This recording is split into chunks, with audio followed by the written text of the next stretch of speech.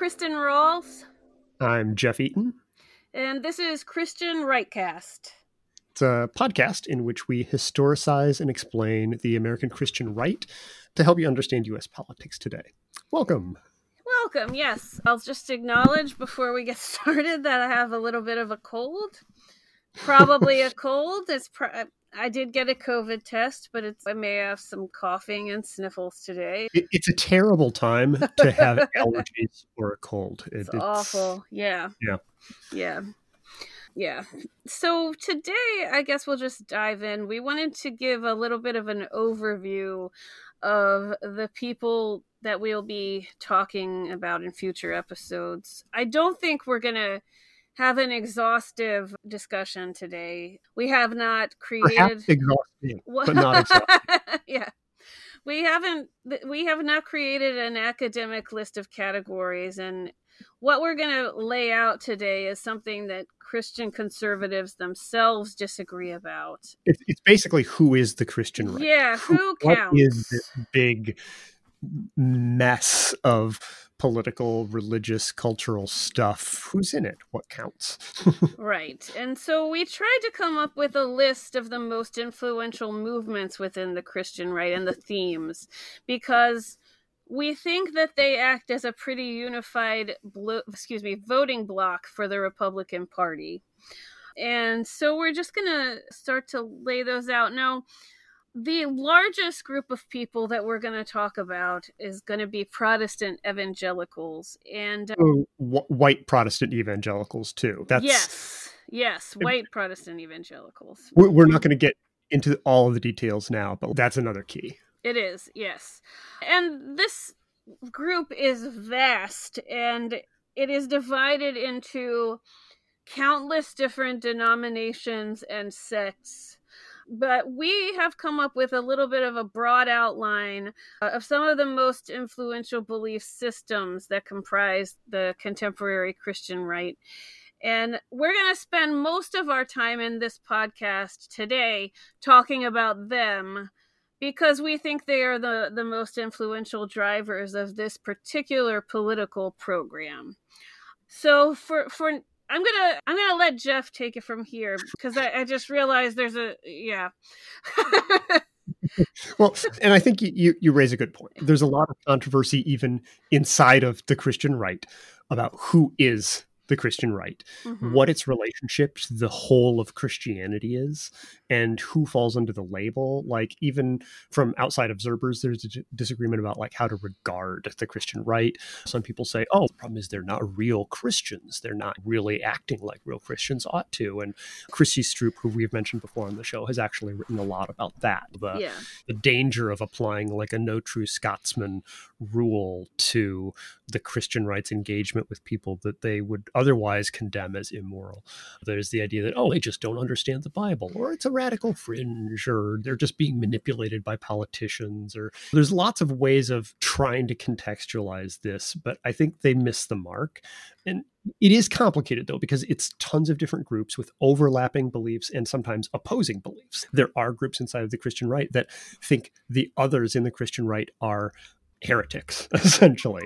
But what we're focusing on is generally stuff that apply to most of the subgroups, even if not all of them.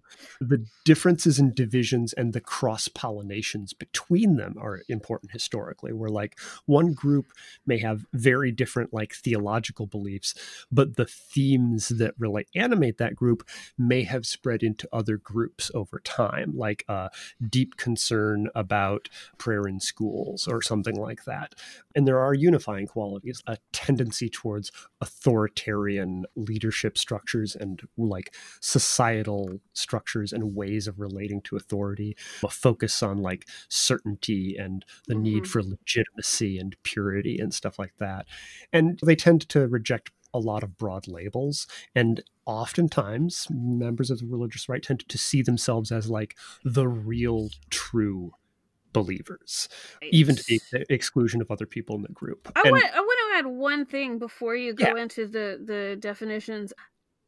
One thing we've discussed, and I think we are going to really focus on in this podcast, is discussing this movement from the World War II anti-communist period to really beginning during the Cold War and during opposition to the civil rights movement. And so we want to focus really for the most part on the past 60 years. We're not going to go back to we may at some point, but for the most part, we're going to talk about this contemporary movement as we understand it. Imagine yourself in 1100. No, I'm just kidding. Yeah, and I think it's, as somebody who has a tendency to go on really deep dives, I can find like the long-term historical trends that inform this stuff very interesting, but it's not necessarily important for someone to know like what particular church schism a particular idea came out of 600 years ago. So very broadly, especially inside of like the Protestant tradition, the kinds of themes that we're talking about in these groups, the first one is like this idea of like primitivism and restorationism, the idea that we should return to some earlier, purer form of the faith that today's church has messed up or complicated somehow. That's one big theme. Evangelicalism, not necessarily like a specific church denomination, but rather a focus on individual people's internal decision to become, quote, born again and get into a relationship with God. That is like an individual act and decision. And then also the practice of going out and preaching and getting people to make that decision. That's the evangelicalism thread. Then there's Pentecostalism and like the charismatic movement. That's the idea that like supernatural acts, speaking in tongues or prophesying about the future or miracles and healing people, like the idea that is actually a critical part of faith, and it does happen, and it is a normal day-to-day part of life if you are in a relationship with God. Another thread is fundamentalism. Now that gets used really broad label, but I'm specifically talking about like fundamentalism as like an anti-modern reactionary movement. Like it's again a push against like biblical criticism or evolution or secularism as like a civic government trend.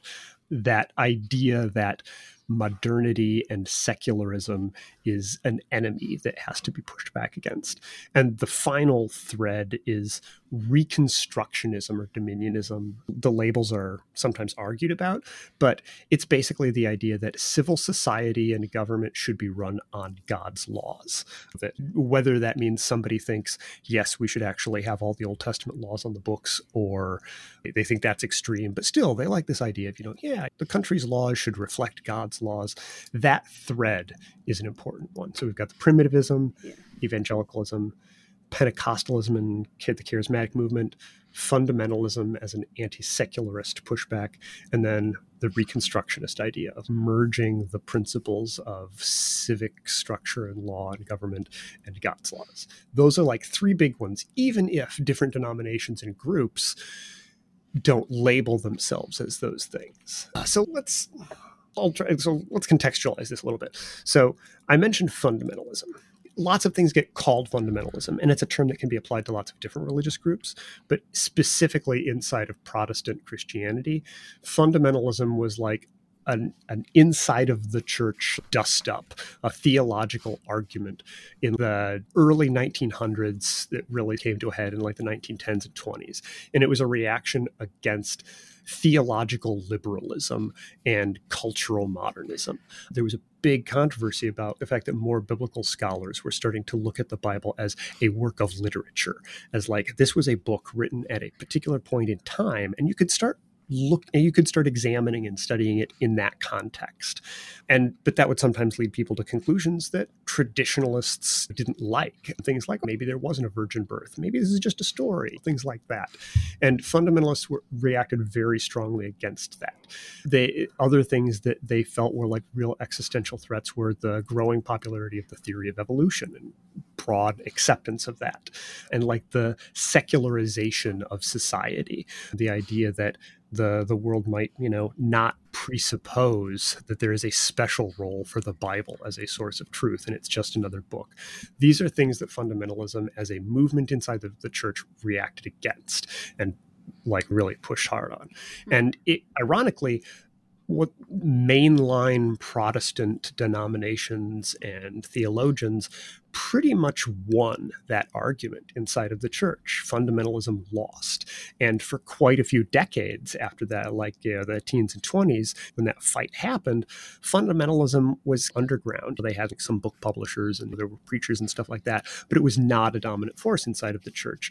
And it only really reemerged decades later in the sort of in the era that we're going to be talking about later. And today, there are very few people that self-identify as fundamentalism, but those principles of fundamentalism that it fought for really ended up spreading out and essentially eating a lot of the church that thought it had won that argument from the inside. And a lot of the ideas behind fundamentalism are now very broadly accepted inside of the Christian right. And inside of evangelicalism generally. Yeah. Inside of evangelicalism and other denominations that would not consider themselves fundamentalism, things like evolution is an attempt to stamp out God, stuff like that. Or the belief in the inerrancy of the Bible. The belief that the Bible is literally true and is always correct. And if you think there's a contradiction, that means you've read it wrong, that kind of stuff. Those are fundamentalism like points that they staked out in that era. Pentecostalism is another thread. Like the charismatic movement is how a lot of people have heard of it. It was actually happening around the same time as fundamentalism, like in the early 1900s. The basic idea is that in the Bible, there are stories of people like speaking in, languages that they didn't understand, speaking in tongues, and things like healing the sick or having prophecies about what would happen in the future or having what's called words of wisdom, where someone might come up to you and say, I have a problem. And you'd say, yes, it's your sister Beth. She's sick and you're worried about her. And they go, oh my gosh, how did you know? God told me. That's a word of wisdom in like Pentecostal and charismatic parlance. The idea behind Pentecostalism is basically that this is normal and proper for life to be like that and filled with those things if you're in a good relationship with God. And there had been little pockets of that all throughout church history of people doing these things, but for the most part, for a long time, the majority of the Christian church thought that was like a thing in the past that happened in certain Bible stories. Pentecostalism was built on the idea that no, that's now, that's today, that's a normal part of how things should work. And if you aren't able to do those things or can't convincingly feign that you are doing something like speaking in tongues, you are viewed as not blessed by the Spirit, by the Holy Spirit. Right. Yeah. Yeah, and that's a core part of Pentecostalism as a doctrinal belief system, the idea that one of the key indicators that someone has become a Christian and is connected to God again is being baptized in the Spirit and speaking in tongues or something like that. It actually, Pentecostalism is a much bigger slice of the population than people tend to think. I think 16% of the country's white Protestant congregations are Pentecostal. Mm-hmm. But interestingly enough, 65% of the Protestant churches that are predominantly African-American are Pentecostal. And part of the history of that is that William Joseph Seymour, who was an African-American preacher, was one of the key figures in the revival in Los Angeles in the early 1900s that gave birth to Pentecostalism. I didn't know that. Okay. Yeah, it almost immediately split off into like white and black branches of Pentecostalism, as the churches want to do. But that's a big part of Pentecostalism. Well, and I would argue that the black Pentecostal churches are not, some may be part of what we understand as the contemporary Christian right, but many are not. Right. And there's a whole twist of the civil rights movement and white supremacy being part of that. And that's why even though there may be alignment on certain social and doctrinal issues inside of Christianity, African-American churches tend not to be as closely associated with it because of that particular split. Exactly. Anyways, but okay, so the charismatic movement, which I mentioned related to that, Pentecostalism, when it initially formed in like the early 1900s, much like fundamentalism, was basically like the weird cousin of the much more accepted mainline Protestant churches. Mm-hmm. And if you started thinking, hey, yeah, I should totally prophesy and speak in tongues, you were gently asked to go find a church where that was acceptable and not hang out with the Presbyterians or whatever for a long time. Now, in the 1960s, that started changing. First, ironically, in the Presbyterian Church, but like it hit other denominations like Lutherans, Catholics, evangelicals. Pentecostal practices of that like embrace of the supernatural and stuff like that started taking off in the 60s and became a cross-denominational movement that really spread like wildfire in like the 60s and 70s inside of the Christian church, not even just Protestants. And that had a big impact on like the culture of the church. Interestingly enough, the charismatic movement also dialed back some of the hardline stuff that you mentioned, Kristen, like the idea that, well, if you're really a Christian, you speak in tongues, full stop. Otherwise, you're not connected to God. The charismatic movement, it's more of an open embrace of all that stuff, but it doesn't hold that it's required. Not always. I have certainly known of people within what I would call charismatic churches where that was a teaching, and as was teaching about healings and the idea that if you were chronically ill that and God wasn't healing you, that was because you were not in touch with the Holy Spirit. And there's definitely a range of beliefs on that, but like the charismatic movement as a big picture, holding to that stuff isn't necessarily something that everybody in the charismatic movement holds to. But there are definitely those pockets where, you're sick, you've got a chronic illness, that means there's sin in your life and you got to get right with God, or you need to have more faith or something like that.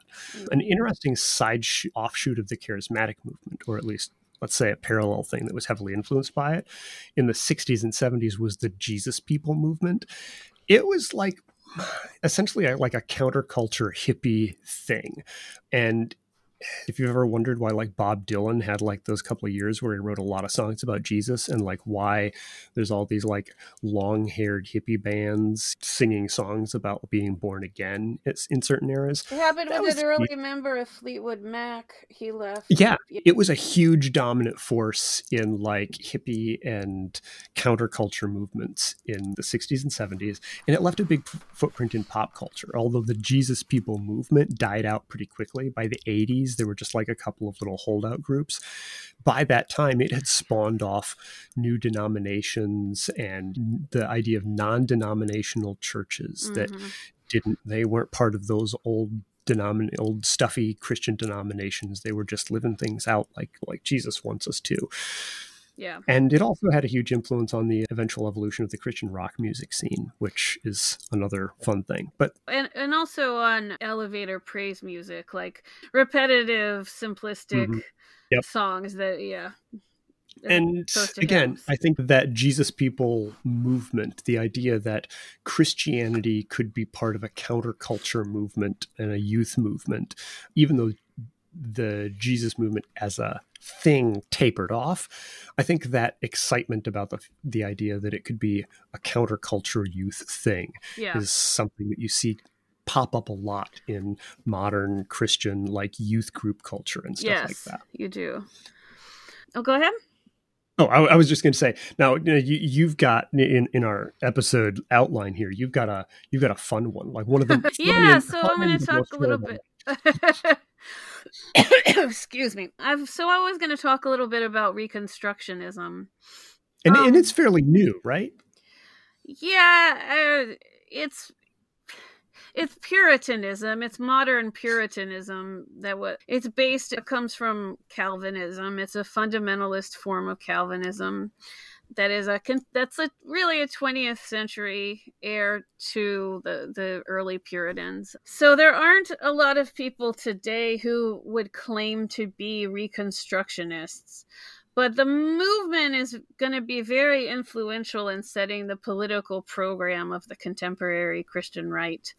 It's really considered the intellectual underpinning of the contemporary homeschooling movement, and is particularly influential with people who homeschool for religious reasons. So even if they don't realize that yes, it's Reconstructionism, because a lot of the curriculum and the support materials for homeschoolers comes from Reconstructionist organizations. And the Homeschool Legal Defense Association, which is the main lobbying group for Christian homeschoolers, was started by members of a Reconstructionist Orthodox Presbyterian, formerly a different kind of Presbyterian church in Northern Virginia. So it's really very influential today. Its theological framework was developed by the extremist Calvinist theologian Rousas John Rushdoony, the son of Armenian immigrants, in his 3-volume, almost 2,000-page long tome, Institutes of Biblical Law. And that was written in like the early 70s, right? Yeah, I didn't do as much with the timeline as you. I'm sorry. Oh, copyright 1980. The first volume came out before that, and that may not be a first printing. I'm not actually sure. He had developed his ideas prior to 1980. He opposed racial integration in the South. He was very influenced by the neo-Confederates and the mythology of the Civil War being a lost but righteous cause. So he was an intellectual heir to sort of John Calvin's theory of predestination, the idea that God is sovereign and that people don't have free will. We believe that God chooses or predestines specific people who are called the elect for salvation and damns the rest to hell. And this is believed to be as a result of the grace of God, because everybody, it's believed, is inherently sinful and born deserving of hell. That is not an uncontroversial idea inside of Christianity. Like Calvinism, no. The debate about that can consume earnest youth groups for weeks. Right. Yeah. So Rushdoony is going to argue that it's the duty of Christian parents to remove their children from secular humanist public schools and either teach them at home or build up Reconstructionist Christian schools for an alternative Christian education. He's going to argue for very distinctive gender roles, that men are to participate in labor and public life, and that a woman's place is in the home as a wife and mother.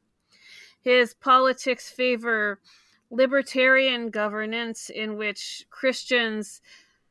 So it's not worldwide Christian dominion the way that some denominations believe. It's more of libertarian Christian fiefdoms that practice very strict biblical law, according to a Calvinist understanding of what the biblical law is.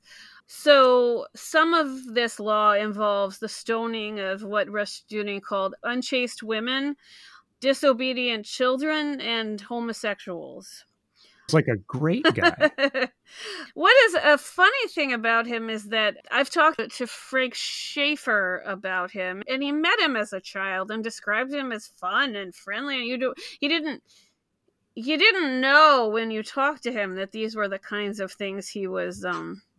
You were just chatting with him. He wasn't trying to stone you. No, he wasn't trying to.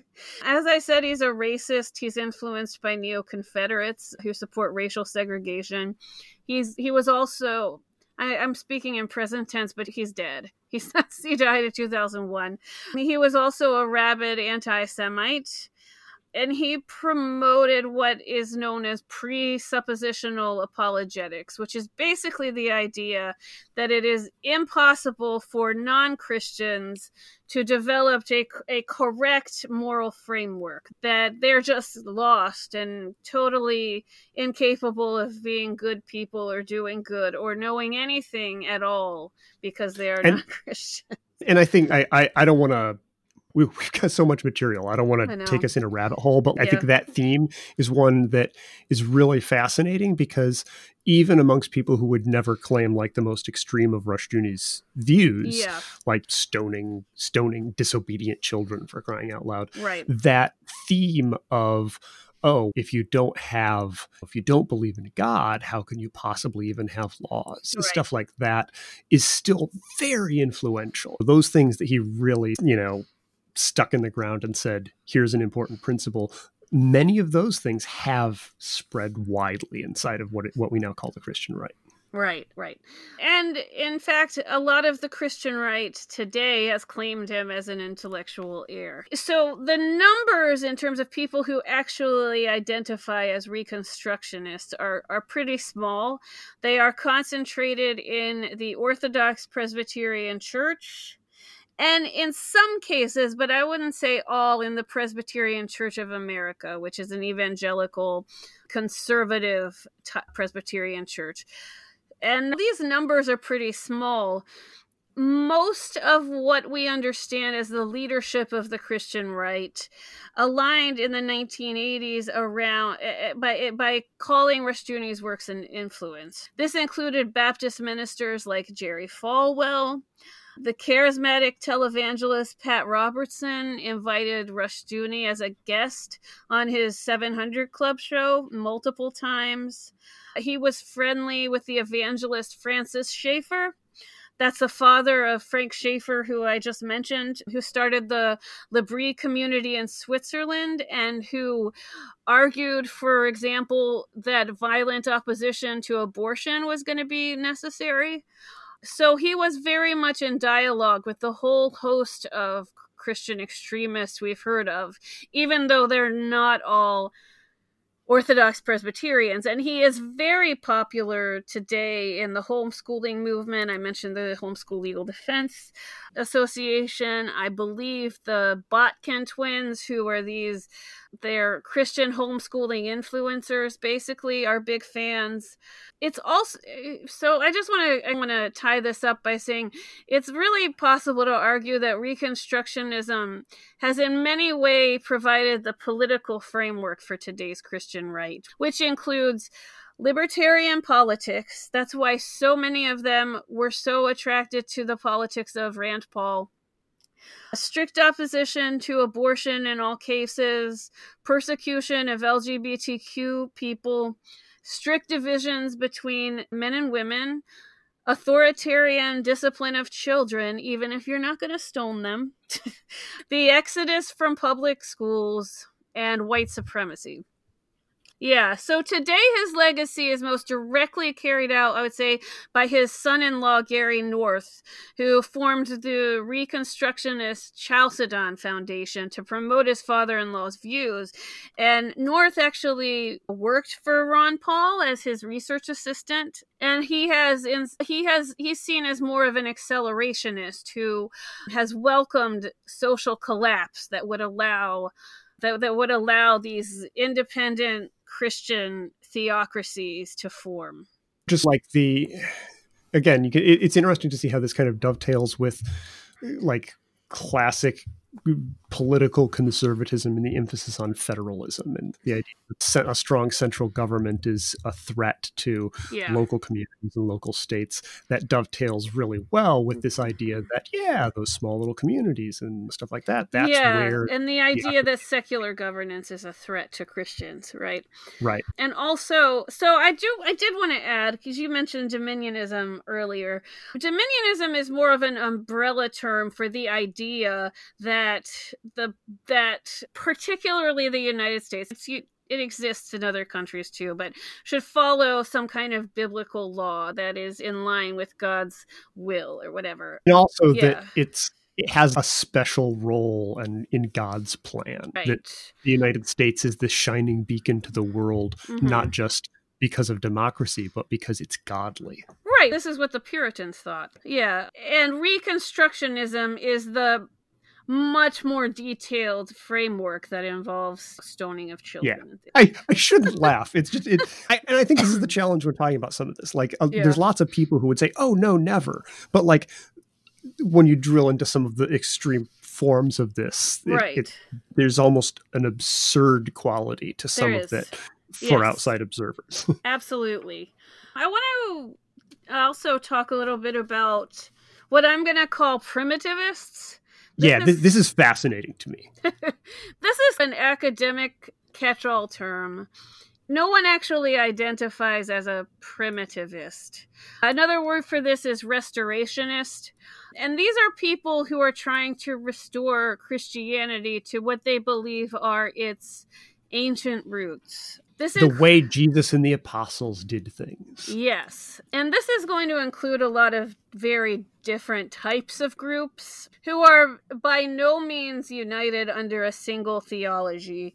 The unifying belief of these groups, and the reason we put them in one category to discuss them today, is that they are all, as I said, trying to restore Christianity to its ancient roots and practicing a purer form of Christianity than what they view as what the Catholics are doing, or even what the high church, that is liturgical Protestants, are doing, like Episcopalians or even Presbyterians. They think they are getting to something in a much more distilled, truly Christian form. They're getting rid of all of the cruft that humans have added and going back to just us and God. In their mind, some of the most ancient Christian churches that exist today are Catholic, but this is their view.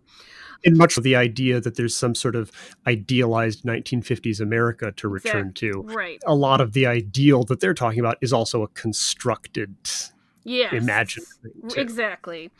So this is going to include a lot of very different types of groups of people. When you meet Christians that you hear talking about practicing Jewish laws, who are actually, when really they're practicing a bastardized, simplistic Gentile interpretation of Jewish law, that comes from this restorationist impulse that we're going to try to do what the early Christians were doing. But this distinction also includes much more established groups like the Baptists and other groups that practice immersive adult baptism in which your head is literally dunked underwater. Baptists are important because they're one of the most, if not the most important denomination in the American South, the Southern Baptists. Not all Baptists are Southern Baptists, but the Southern Baptists are very important in the South. And as a result of the influence of the Southern Baptists, the politics of the Christian right have often really had a stranglehold over the region's politics. The Southern Baptist Church is where a lot of it really comes from in the South. The South's biggest revivalist preacher, Billy Graham, was a Baptist preacher, and someone you may have heard of you at all were alive and adjacent to Christians or televangelism in like the 70s and 80s. Billy Graham was iconic. Right. So now something that complicates this is that the Southern Baptist Convention, if you followed these politics in the 90s, had a takeover by a Reconstructionist leadership. Which is not historically, Baptists are not Calvinists, but there is some influence in Reconstructionism now.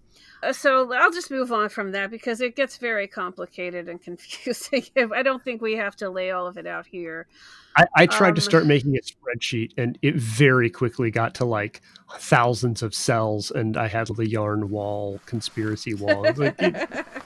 This is literally what scholars of religion do. So moving on from Baptists, Restorationism is also going to include Anabaptists, and by that, groups like the Amish, Mennonites, and Brethren churches.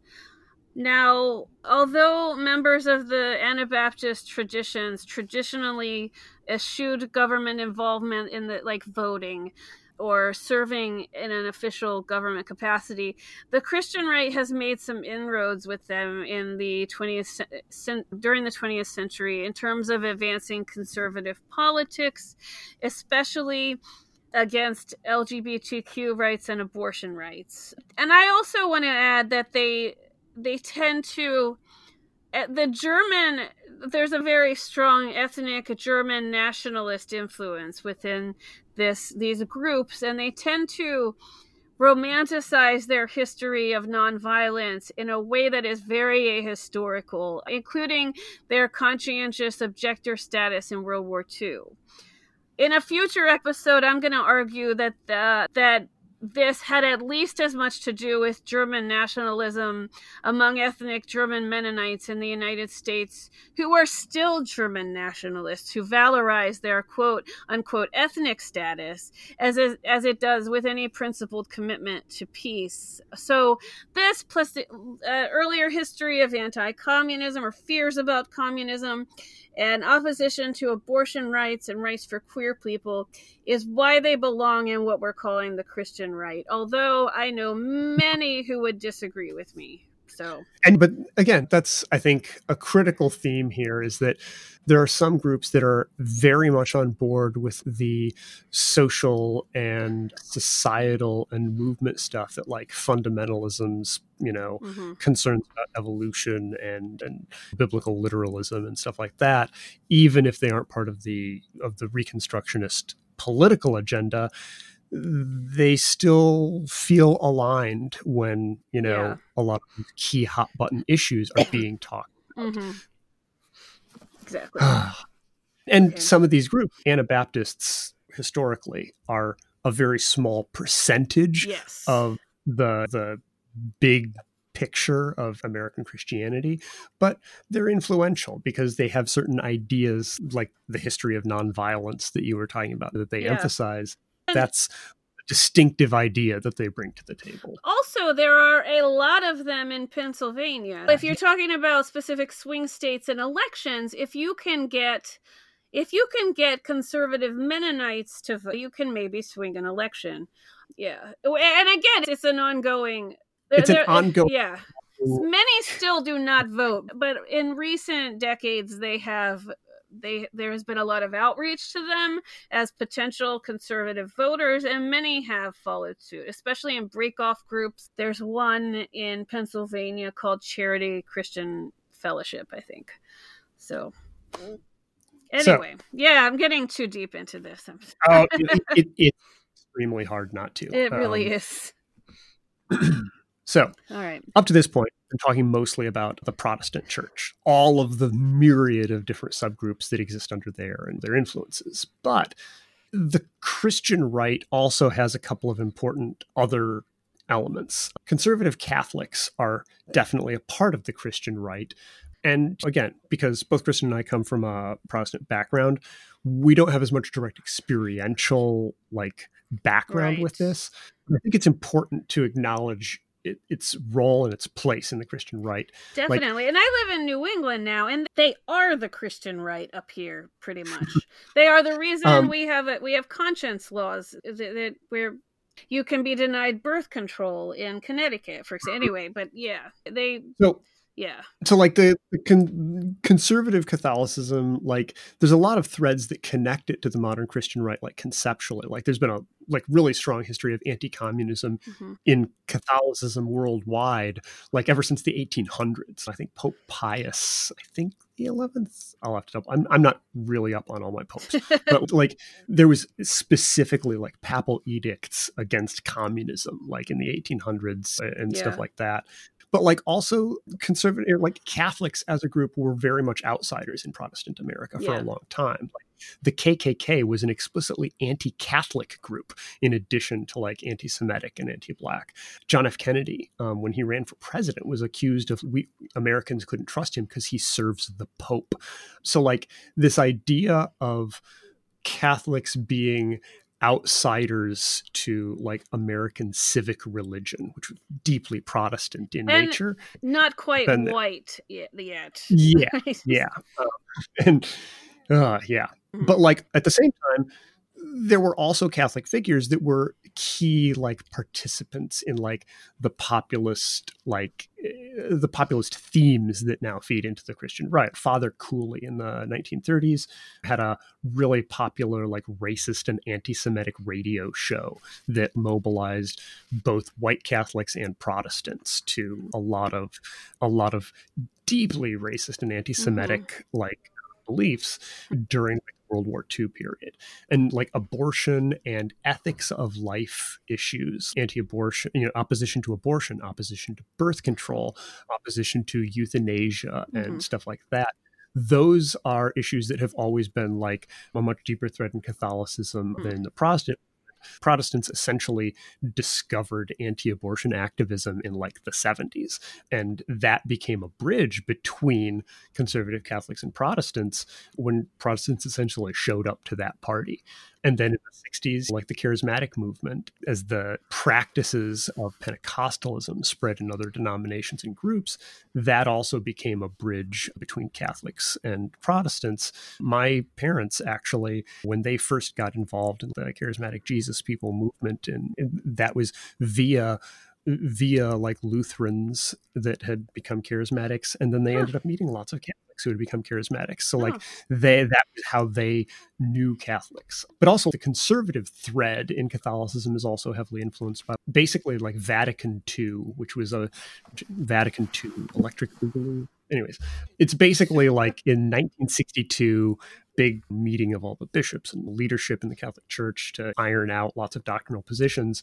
There was a lot of deep opposition among conservative Catholics to decisions that came out of Vatican II. That's where things like, hey, maybe we should do Mass in English rather than Latin were established, and a lot of people were angry about some of those changes. But generally speaking, the post-1960s Catholic conservatism movement, it's animated by a lot of the criticism of like modernization and ecumenical outreach to other branches of the faith, opposition to church reforms, stuff that is themes that are also familiar to Protestants who've been opposed to those same things inside of the church. Amy Coney Barrett, who she's our new Supreme Court justice, is a product of Catholic, like an extreme extremism in Catholic politics, and also a Catholic charismatic group, the People of Praise that was mentioned. Mm-hmm. She was a member of that group, and it's one of those conservative Catholic charismatic groups. So there's lots of interesting threads that all interconnect this stuff. We're going to be digging a little deeper into this. One of the interesting things is that historically Catholics have not been like conservative GOP voters. And even today, like the split is more like 60-40 of Catholics in the United States voting for the GOP, whereas with like evangelicals, it's 80% to 85% voting GOP. Is so that like, for white Catholics? Because I wonder if... That's a good question. That's just broadly over the whole... I wonder if that's because they're more racially diverse than... I don't know. That is a good question. We should dig into those stats. But like broadly speaking, conservative Catholicism is an important part of the religious right, but it's also nowhere near, it's not as dominant as it is in Protestant evangelicalism. Yeah, like most Catholics that you meet are probably not part of this, but it's still, it is very important in New England where Catholics have a lot more political power than say Protestants generally, and are going to be pushing for restrictions on abortion and things like conscience laws for doctors and healthcare providers of all kinds.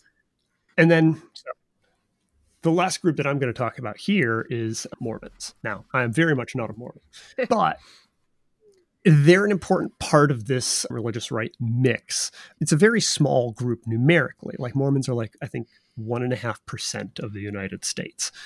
But they've become a key group in the Christian right. Mm-hmm. Now, interestingly enough, technically Mormons are considered like primitivists or restorationists in the umbrella sort of description that you gave, that let's return to a pure form of the faith impulse. Yeah. It was actually founded in the 1800s by a guy named Joseph Smith. He said that he found golden tablets with a history of lost civilizations that Jesus visited in North America after he spent time after he lived in Israel. There's a whole thread of the underlying doctrines and beliefs of Mormonism that are really very different and rooted in deeply different historical contexts than the rest of Protestantism or Catholicism.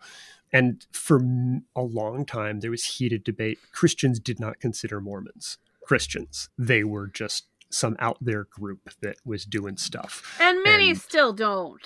Right. Yeah. And it's like, I think one of the evangelical books that I had growing up was called Kingdom of the Cults. And it was a breakdown of all the groups that this writer believed were cults, and Mormonism was in there along with lots of different groups. But we also listed like Islam as a cult. Oh my gosh. Yeah. which stretches the definition beyond a lot of usefulness. Which Christians do, yeah. Right-wing Christians do that. That's how they understand cults, like we talked about last time. But Mormonism, its doctrines are very different. Like, they don't believe in the Trinity, like the idea that there's God the Father and God the Son and God the Holy Spirit, not on the table.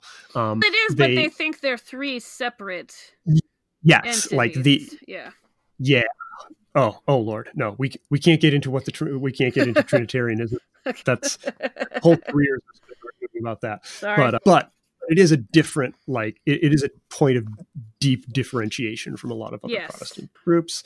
The large families are a big part of Mormon culture, and doctrinally, having a large family is like a mechanism for world change. And even after this world is over, what happens to you in the afterlife is connected to like your family and your community and stuff like that. So like a lot of the things that we think of as like family values type stuff and the Reconstructionist themes that you were talking about earlier, the idea of a small self-governing group and the importance of the family, those resonate in Mormon culture, even if they arrived at them via different mechanisms.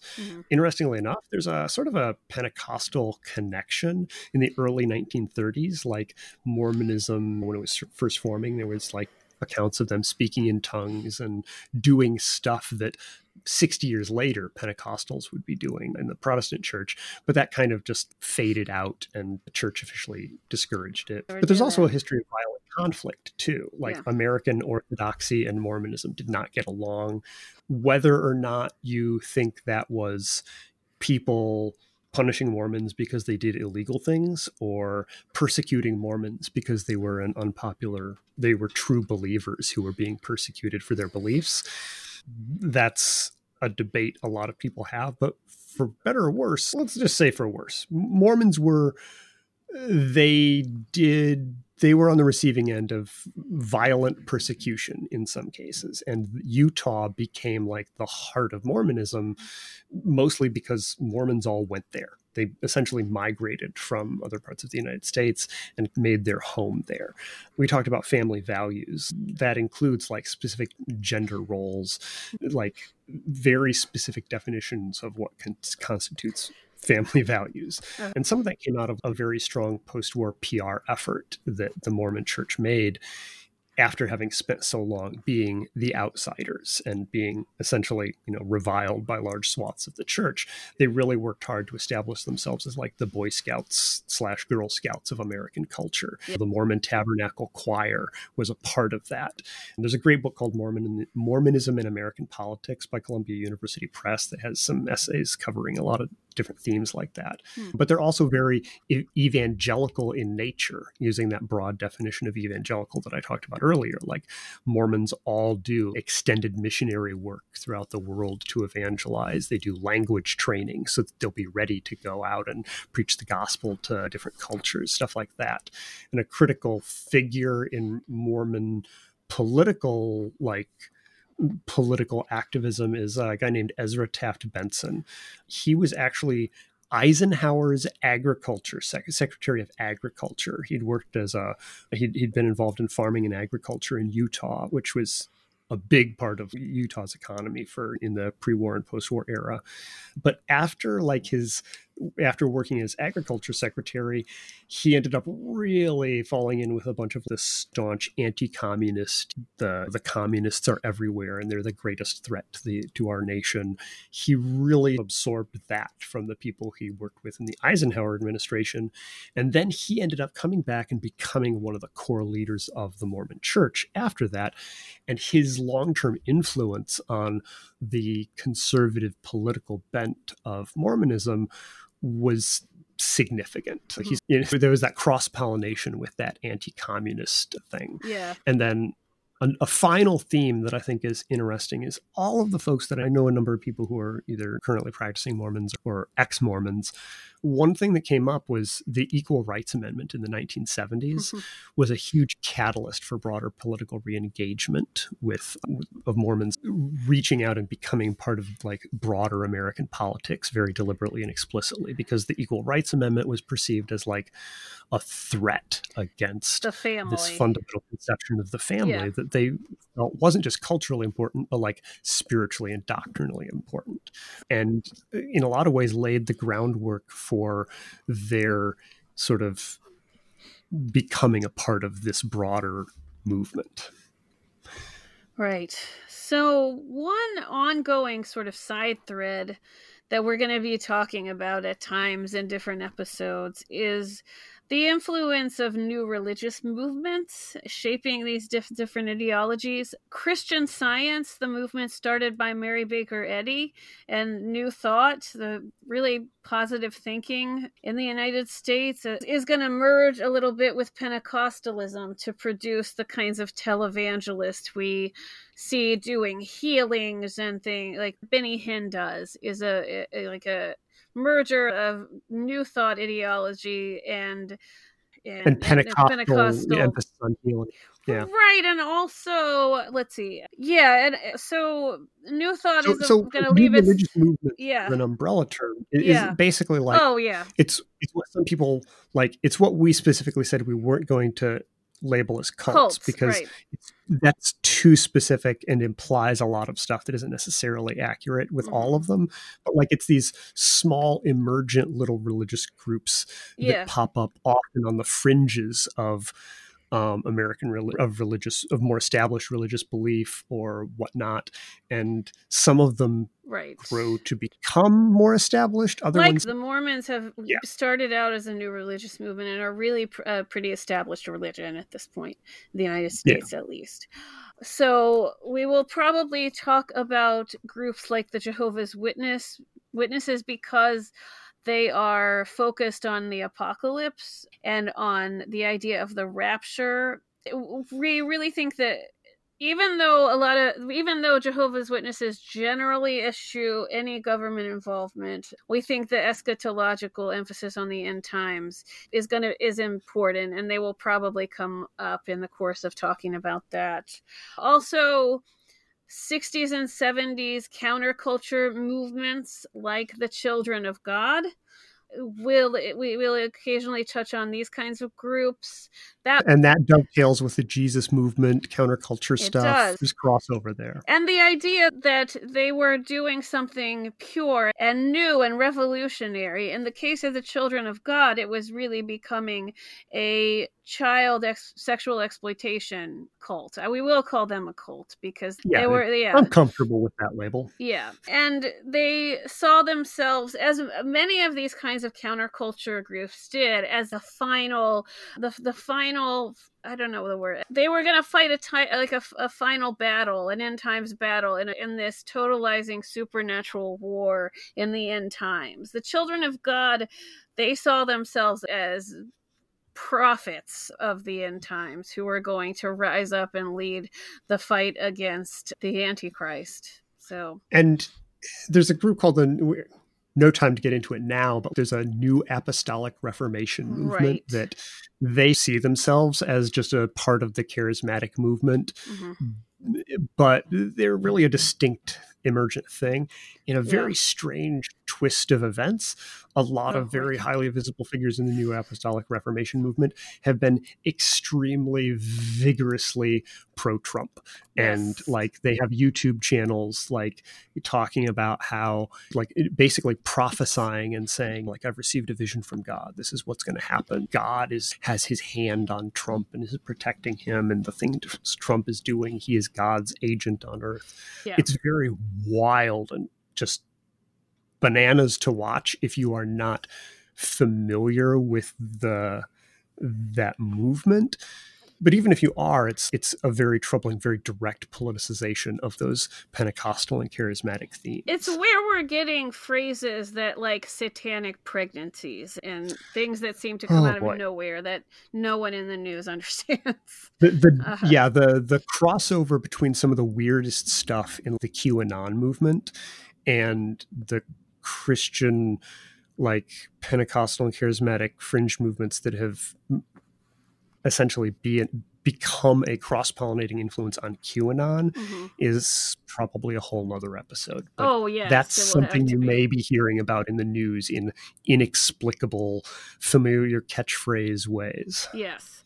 And another group that we will probably cover at some point is the Unification Church, popularly known as the Moonies, but they don't like to go by. They were much bigger, like in the 80s as well, like where like the Moonies had a very evangelistic, send people out, and they were much more visible. Now they're a much more lower key but kind they're important because they established some of the early right-wing media, like the Washington Times, which is popular now with Christian homeschooling families in the DC metro area. And it started as like just a regular old newspaper, but the Unification Church bought it out and essentially hollowed out the Washington Times and turned it into an ideological newspaper. And the Christian right in that region sees it as their alternative to the Washington Post. So it was an early hollowing out of real media and turning it into a right-wing Christian parallel media. So where are we? Yeah. We've touched on a lot of stuff. We need to close this episode. We're talking about a century of these different streams of thought, these themes and ideas and groups evolving parallel to each other with occasional crossover. We've come to a point where the really divergent groups are pretty closely knit together, and there is all kinds of cross-pollination, and it's in many cases it's impossible to distinguish between some of them. We're gonna quickly go through some of the political themes that have come out of these movements. So not just post-war, but also pre-World War II anti-communism. So but before World War II, it was generally seen as a reason that we should not get involved in World War II. That we could not. So Father Coughlin, for example, didn't want us to didn't want the Americans to side with the Soviets for any reason, right? So eventually everybody gets on board for World War II, but in the ensuing Cold War, the post-war anti-communism is really a shared thread. It's going to unite people like Norman Vincent Peale, who was the Trump's family pastor, Ezra Taft Benson from the Mormon leader, Billy Graham, historical Catholic anti-communism among predominantly white Catholics. And we're going to talk about white supremacy from the opposition to early civil rights movements to opposition to racial integration and the influence of lost cause Civil War mythology in this movement. The reason that you're seeing school curriculums that valorize the Confederacy, that say enslaved people didn't really have it that bad. That's going to be very explicit at times, and they're also going to try to hide it at other times. We're going to see the anti-government ideology, so opposition to the New Deal, opposition to government programs that are designed to help wide swaths of people in the first place, and also the combining with certain, I'm going to say, Pentecostal concerns, like the idea the satanic panic, the idea that there were witches possessing students in schools, the fear about the New World Order and the Illuminati merging with the theological beliefs about the rapture and end times. So A lot of common Yeah. themes there that sort of weave together in weird ways. In weird ways. I know. As I was going through that, I was like, this makes no sense. But we will get into that later in the course of this. And I want to say also that the role of the family and conservative sexual norms, family values, strict gender distinctions, the idea that women are keepers of the home and carers for the children, authoritarian disciplining of children, like capital punishment, opposition to abortion and LGBTQ rights, along with the abstinence movement in high schools. Yeah. And there's a couple, I've got some notes here too. Like, I think another really big important theme that came out of these different movements was the emergence of an alternative ecosystem for news and entertainment. The seeking of religious peers as a source of information and news, and a distrust of secular sources, and like that fundamentalist impulse to find a pure version uncorrupted by secularism to either biblical criticism or eventually like entertainment, music, news, whatever. That produced a huge world of like safe entertainment and news inside of Christian Protestantism. And it eventually merged with what like writer David Brock talked about as the right-wing noise machine, like the world of think tanks and conservative political publishing houses. That world of media and news that Christians built for themselves ended up becoming essentially one and the same with that conservative political communications machinery. And that's what you now see today. Like the fruit of that is the Fox News, Breitbart, huge pool of deeply isolated news and entertainment. And it's grown to the point where someone in these groups can essentially totally submerge themselves in a news and entertainment and cultural world where the New York Times doesn't exist.